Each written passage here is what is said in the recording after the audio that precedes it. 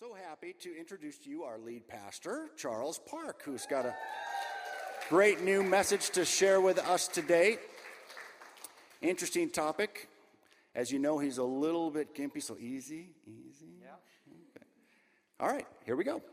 The accident here will not be encouraging. Well, it's so nice to be welcomed. You guys seem to really like me. That's really nice. I like that. Well, I am very excited about today. We're studying a new sermon series called Stages of Life. And we kick it off with a sermon titled, Trapped Between Desires and Responsibilities. Has this ever happened to you? Trapped between... You know, I love ice cream. I can't get enough of it. I just love it. Love it, love it, love it. I also have very high cholesterol. Talk about a trap, right? Now, let's take a survey. What would you say to me? I mean, my favorite brand would be like caramel salt ice cream, you know? And I have an opportunity, hypothetically, I have an opportunity to get free caramel salt ice cream as much as I want. What should I do tonight? How many of you would say, just eat a gallon of it? How many of you, come on, just go with your, just live it up. Live it up. And how many of you say, you got to be responsible, do you want to leave your kids as orphans? I mean, what are you thinking? Now, come on, how many? I mean, it's kind of like half-half. Did you see that? It's kind of like, well, some of you are like, follow your passion, live in the moment kind of people. Carpe diem, right? Seize the day, live your day. And then some of you are like, come on, be responsible. You gotta, live your life. You're your father. Do your thing, right? And both camps have a point to make, right? I mean, it's not like one is right over the other always. I mean, it's sort of an eternal human conflict. Desires versus responsibilities. I mean, most of us would love to just quit everything, travel the world, just have fun, live in the beach. I mean, who wants to change diapers and take out the trash? I mean, any of you feel like that's the passion of your life? I mean, right? But, having life requires building a career, building a future, having kids. That they all come with responsibilities and obligations, right? So it's one and the other, and we're always in this conflict. Can you relate? Can you think back to those times and moments? And it's always there with us, right? So what do? How do we navigate this trap that seems to be always be present in our lives? Today we are going to look at a story from the Bible of someone who followed her passion and got into huge trouble. And Jesus shows us a third way that transcends the trap, that tells us how to navigate the trap between desires and responsibilities. Sounds good? Intriguing? Shall we take a look? It's from John chapter 8. Jesus returned to the Mount of Olives. But early the next morning, he was back again at the temple. A crowd soon gathered and sat down. And he sat down and taught them. As he was speaking, the teachers of religious law, it's the Bible, and the Pharisees brought a woman who had been caught in the act of adultery. They put her in front of the crowd. Teacher, they said to Jesus, this woman was caught in the act of adultery. The law of Moses says to stone her to death. What do you say? They were trying to trap him into saying something they could use against him. Okay, so let's stop there. The passage begins with a woman caught in the act of adultery. She followed her passion, right? This is a case of passion winning over responsibility, right? And now she has to pay the price with her life. Sometimes following your passion can land you in huge trouble, right? This happened to her. But she gets caught up in this political face-off between the teachers of the law and the Pharisees on one side and Jesus on the other side. She is now a pawn in this game between them, right? Teachers of the law, teachers of Bible, and Pharisees, they bring this woman to Jesus in order to trap him, he says. What is this trap? What is this trap? Well, at the time, only the Romans, the ruling people, had the power to execute people. They took that power very seriously because it's as if today, if some religious teacher or churches went around arresting people and stoning them or killing them because the Bible says so, without due process of the court, what would happen? The government would take that very seriously, don't you think? You'll be arrested as murderers. You'll be in huge trouble. So it's like that. Back in those days, Romans took that governmental power very seriously. They are the only ones who can execute people. It's the government. You can't just stone people, right? So if Jesus said, go ahead and follow the Bible and stone her, they could accuse Jesus of being a murderer, put him in jail, and kill him, right? On the other hand, if Jesus said, no, you can't do that, don't kill her, they could accuse him of being a coward, of breaking God's laws. Jesus doesn't honor the Bible. He does not follow the law of Moses, the most important laws in the Bible. He doesn't follow it. He's not a man of God. He's more afraid of the Romans than God. He's not a true man of God. So do you see the trap? Whatever Jesus says, he would get in trouble. They could accuse him one way or another. As a background information, these teachers of the religious law and the Pharisees, they are theologians and Bible-loving people of the day. They just had it in for Jesus. Don't you think? They hated him. They had to get him out. So reason for that we'll talk about a little later. So how does Jesus respond? How does he escape this trap?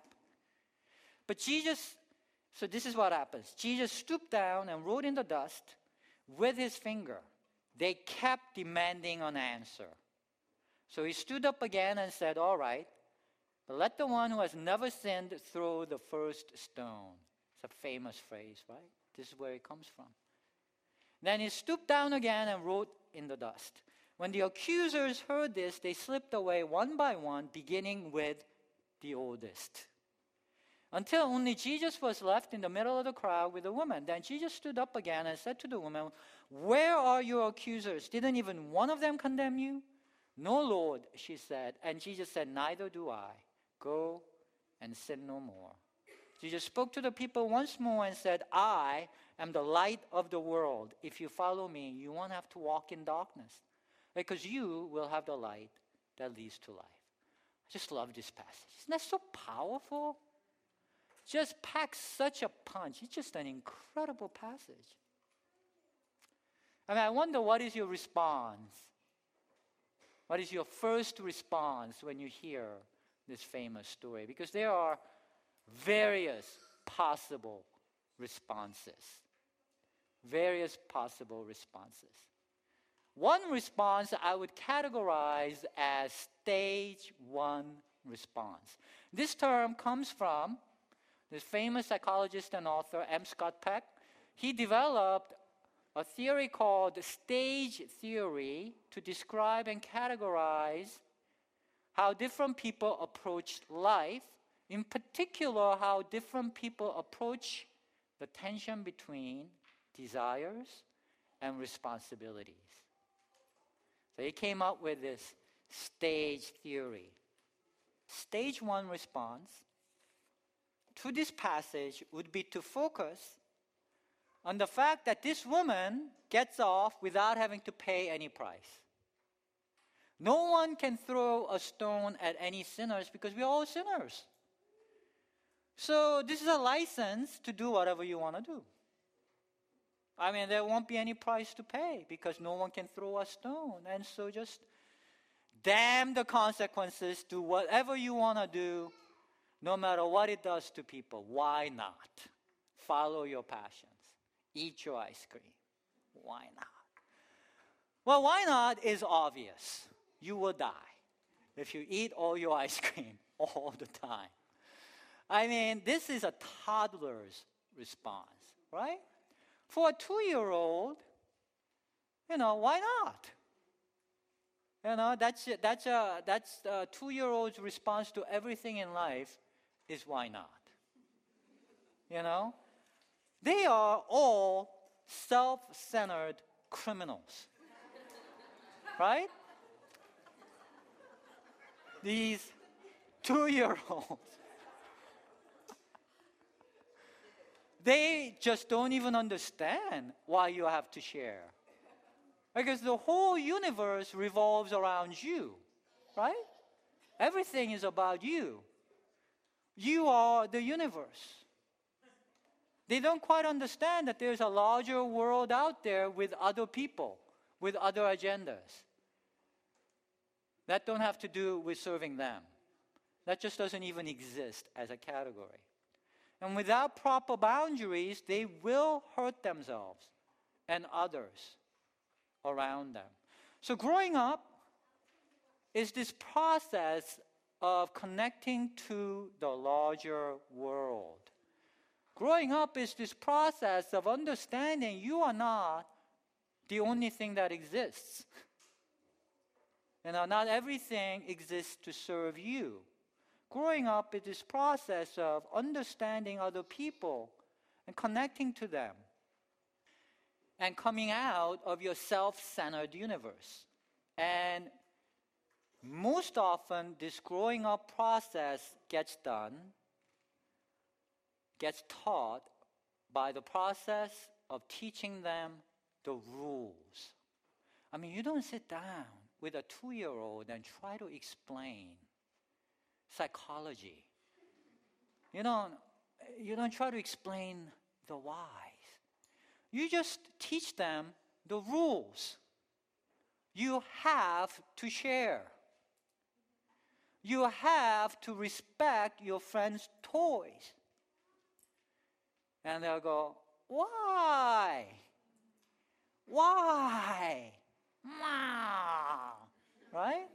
And you just can't reason with that. They will just melt down, and you just have to just put your foot down. And you just tell them. Why? Because mommy says so. It's the rules.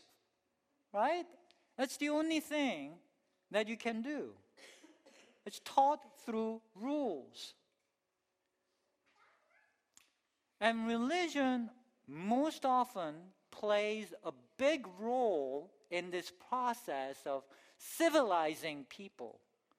Because at some point you grow out of mommy's rules. You grow up and move out of the house. But God is bigger than mommy. God provides continuity and comfort in providing these boundaries. Proper rules, proper ways of behavior, proper ways to think and believe. It plays a very important role in helping civilization stay civilized. You see that? Stage 2 is very important. The theologians and the Pharisees in this passage are religious leaders who take that role seriously. They play this role faithfully. Rules are very important to them. If they were alive today and reading this passage, they would focus on sin no more. Sin no more. This is not a license to do whatever you want. Sin no more.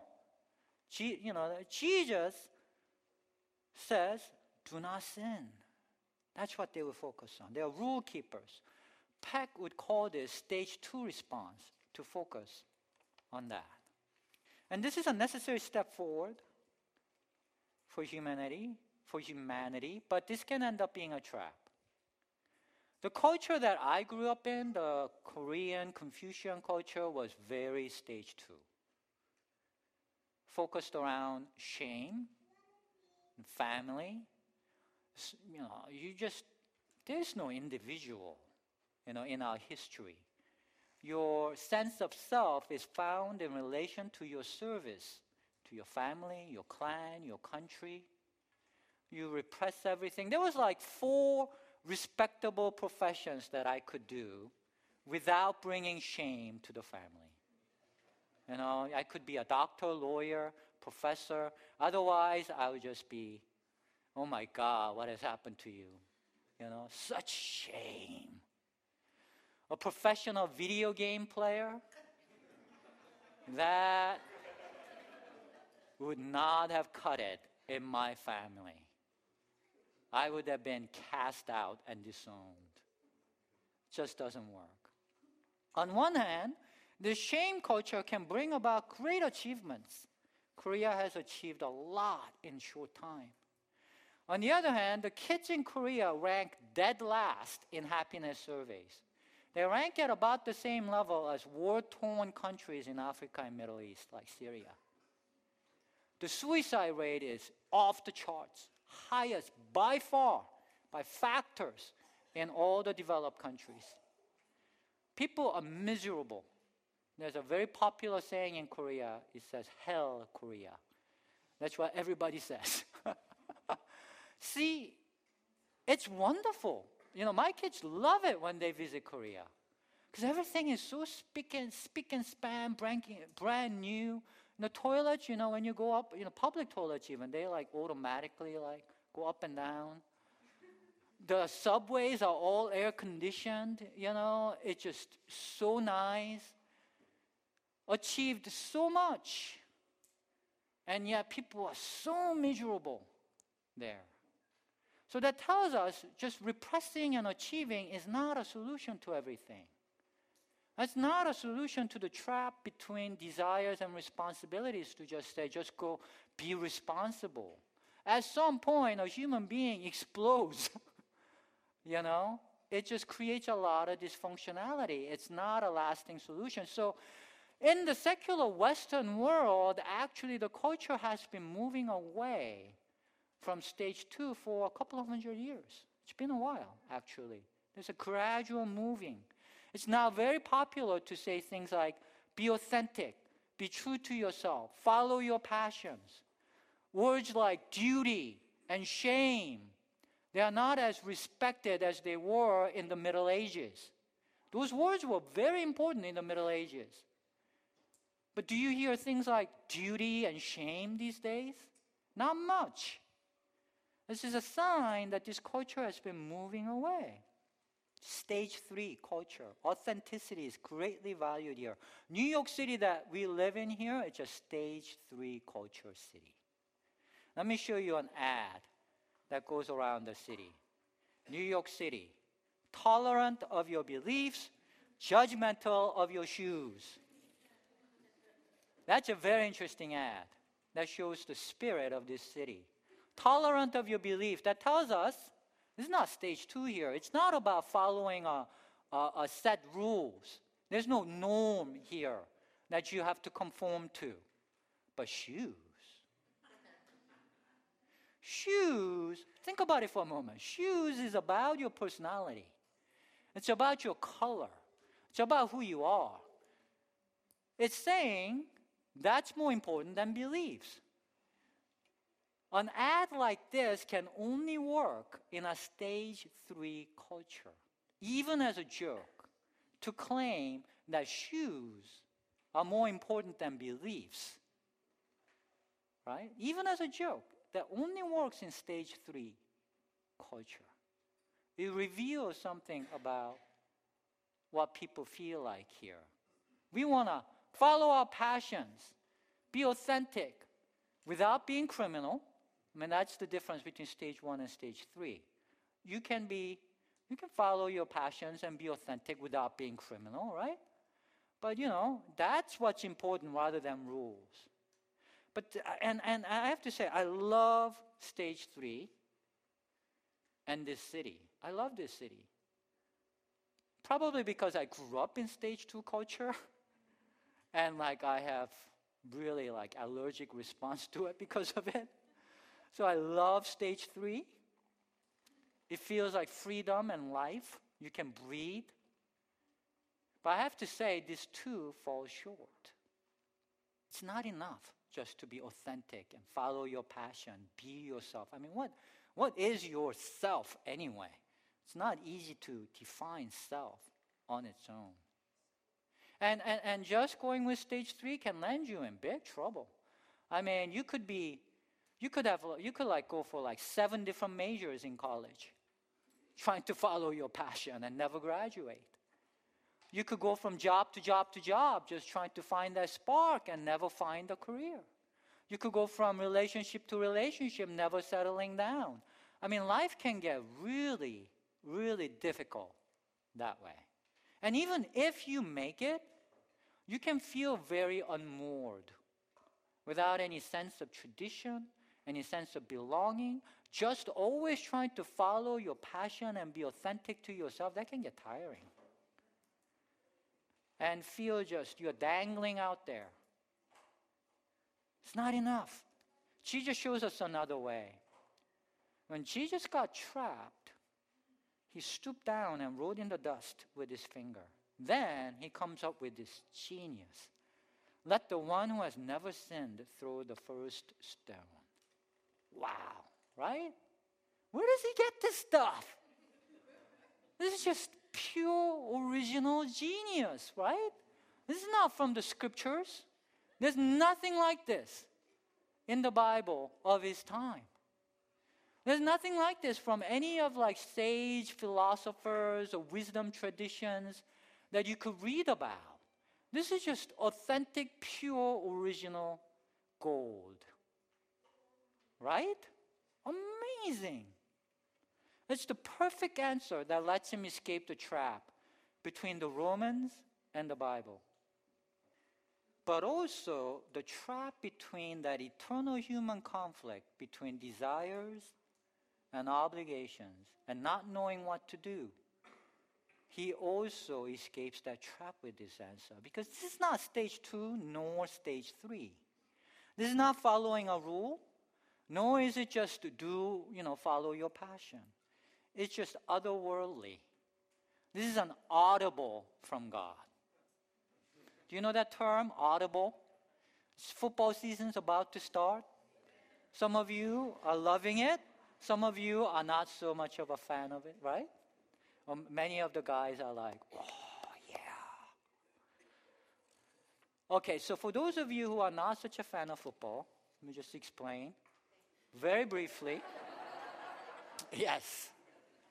See, in football, it's a very organized team sport, right? So everybody has to know what they're doing in the team. And you usually follow the playbook. You usually have a set play, and you call out, okay, we're going to do this set play. And everyone does their thing. Everybody knows their role. And they follow this set pattern of things to do. The running back does this, the linebacker does this. Everybody has to follow the rules of the role that they are assigned in order to make the play successful. So that's usually how the plays go. But from time to time, the captain will see, usually quarterback, will see that the set play that they planned on doing will not work because defense has caught on to what you're trying to do. Then he will call what's called an audible. Audible just means he just yells out some code that says we're going to change the play and we're going to go with something else.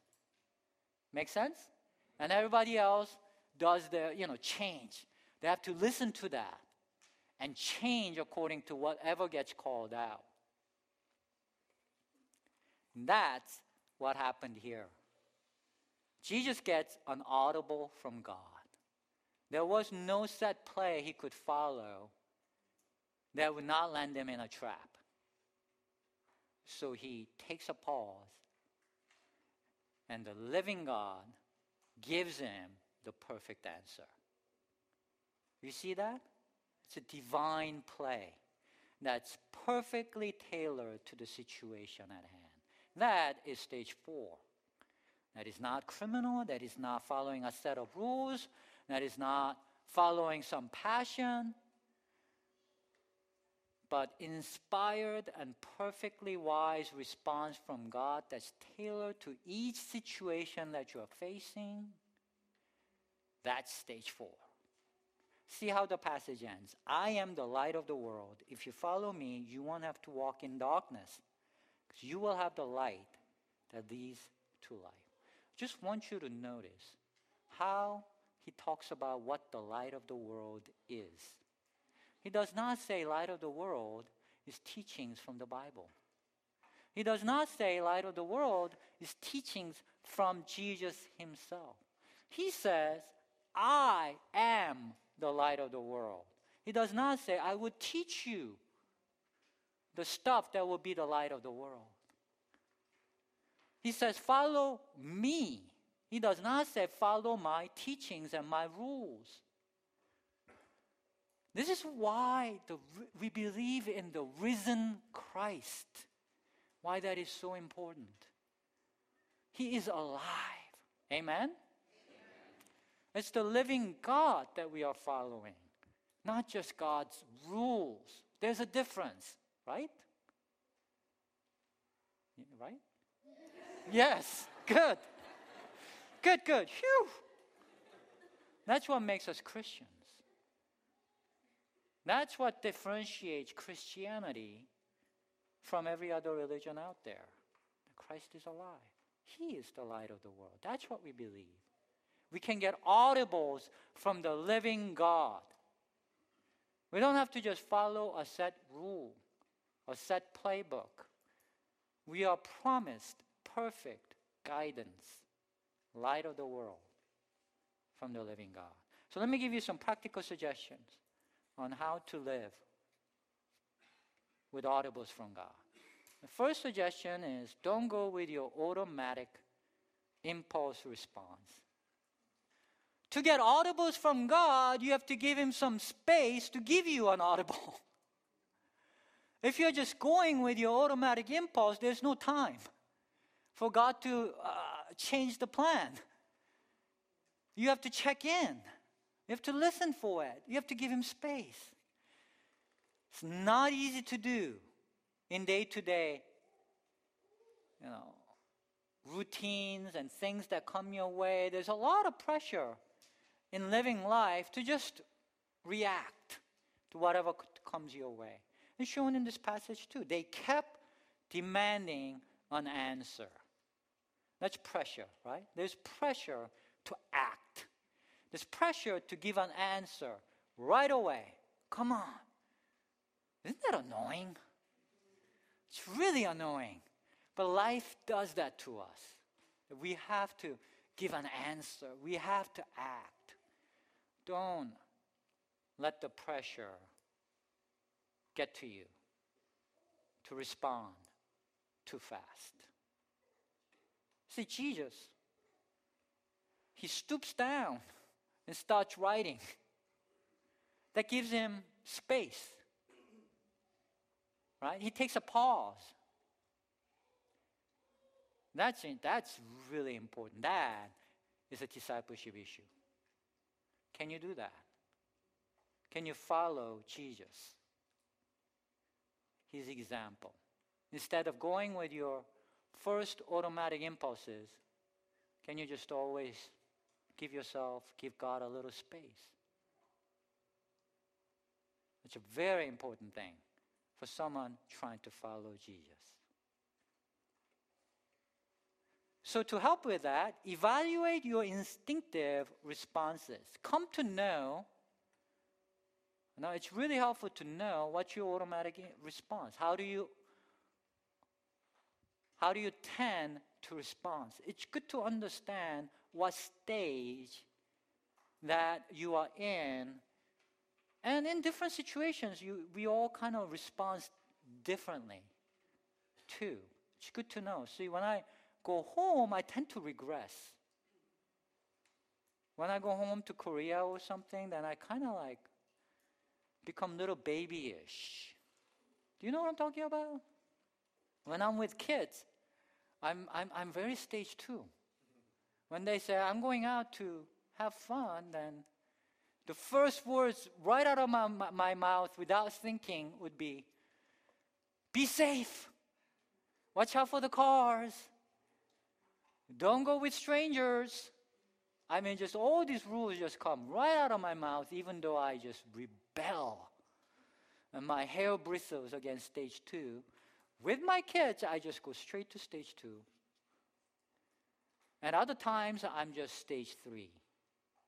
So it's good to kind of understand so that it's a signal to you before you just go with whatever is coming into your mouth. Understand, okay, I'm about to say X, Y, and Z. Well, that's what I usually do. Maybe that's a signal. And maybe I shouldn't do it.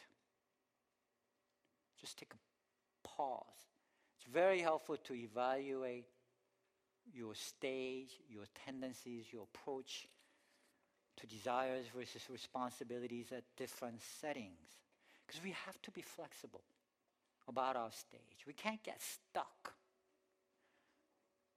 And that's the trap of life. We get really stuck in our approaches because they work for us. And it's very possible to get stuck in stage 1. Did you know that? I mean, you don't have to be a toddler to be stage 1, right? You can be a criminal and end up in jail, or you can be very successful, but very self-centered. Can you think of someone? I bet you can. You know, stage 1. If you get stuck in stage 1, you can be very successful, but if you insist on being the center of the universe, you will never get connected to the larger world in a true, authentic, meaningful way. So your world will be very small. You'll be disconnected from anything that's real out there. You'll be disconnected from God, other people. Your soul will shrink. It'll be a hellish existence, even if you're successful. It's not a good way to go. But hard stage 2 is just as bad. Perhaps even worse. You can get really stuck in stage 2. The teachers of the law and the Pharisees in this story, they are stuck. They are hard stage 2. They're stuck on rules from the Bible. And as wonderful and marvelous the Bible is and the rules from the Bible is, they are means to connection. They are there to help us connect to God and to people. And if you forget that and start to think that's more important than even people and God, you can become an enemy of God. They are enemies of Jesus throughout the Bible. Primary enemies of Jesus. Isn't that ironic? That the people who put God first and love the Bible so much, they end up being the enemies of God in all the gospel stories. We can never forget that. That happened because they became hard stage 2. It's like, that saying, to a hammer, everything is a nail. That can happen. When some stage starts working for you, let's say you are an alcoholic, you grew up in a criminal household, and rules saved you. Army saved you. Religion saved you. When that happens, you become so grateful, you become so enamored of what has saved you that you can never let that go. It becomes so scary to even think about letting go just a little bit because you remember what chaos and what destruction that could come from letting that go. So they become even more important than God himself. They have become your God. It is definition of idolatry. Bible can become an idol if you don't go with a living God. Or stage 3. You know, if you find yourself losing yourself because you've always followed the rules, and then like me, I immigrate to America, end up in New York City, and I've been liberated or something, then like any whiff of rules, you can get allergic. You can just go, oh my God, those backwards people, I can never go back to that. And you just are like, then you become hard stage 3. You know, can you think of some? I think so. Very dangerous. You will never escape the trap between desires and obligations. Your soul will shrink. You have to understand at different stages and different situations, you have to use different approaches. And to do that, you have to have the living God. This is where faith comes in. You have to have faith. God is alive and He is good. God is good. Amen? He's good. Listen to Him. You know? He is the light. Learn to get audibles from the living God, like Jesus in the story. It's so important.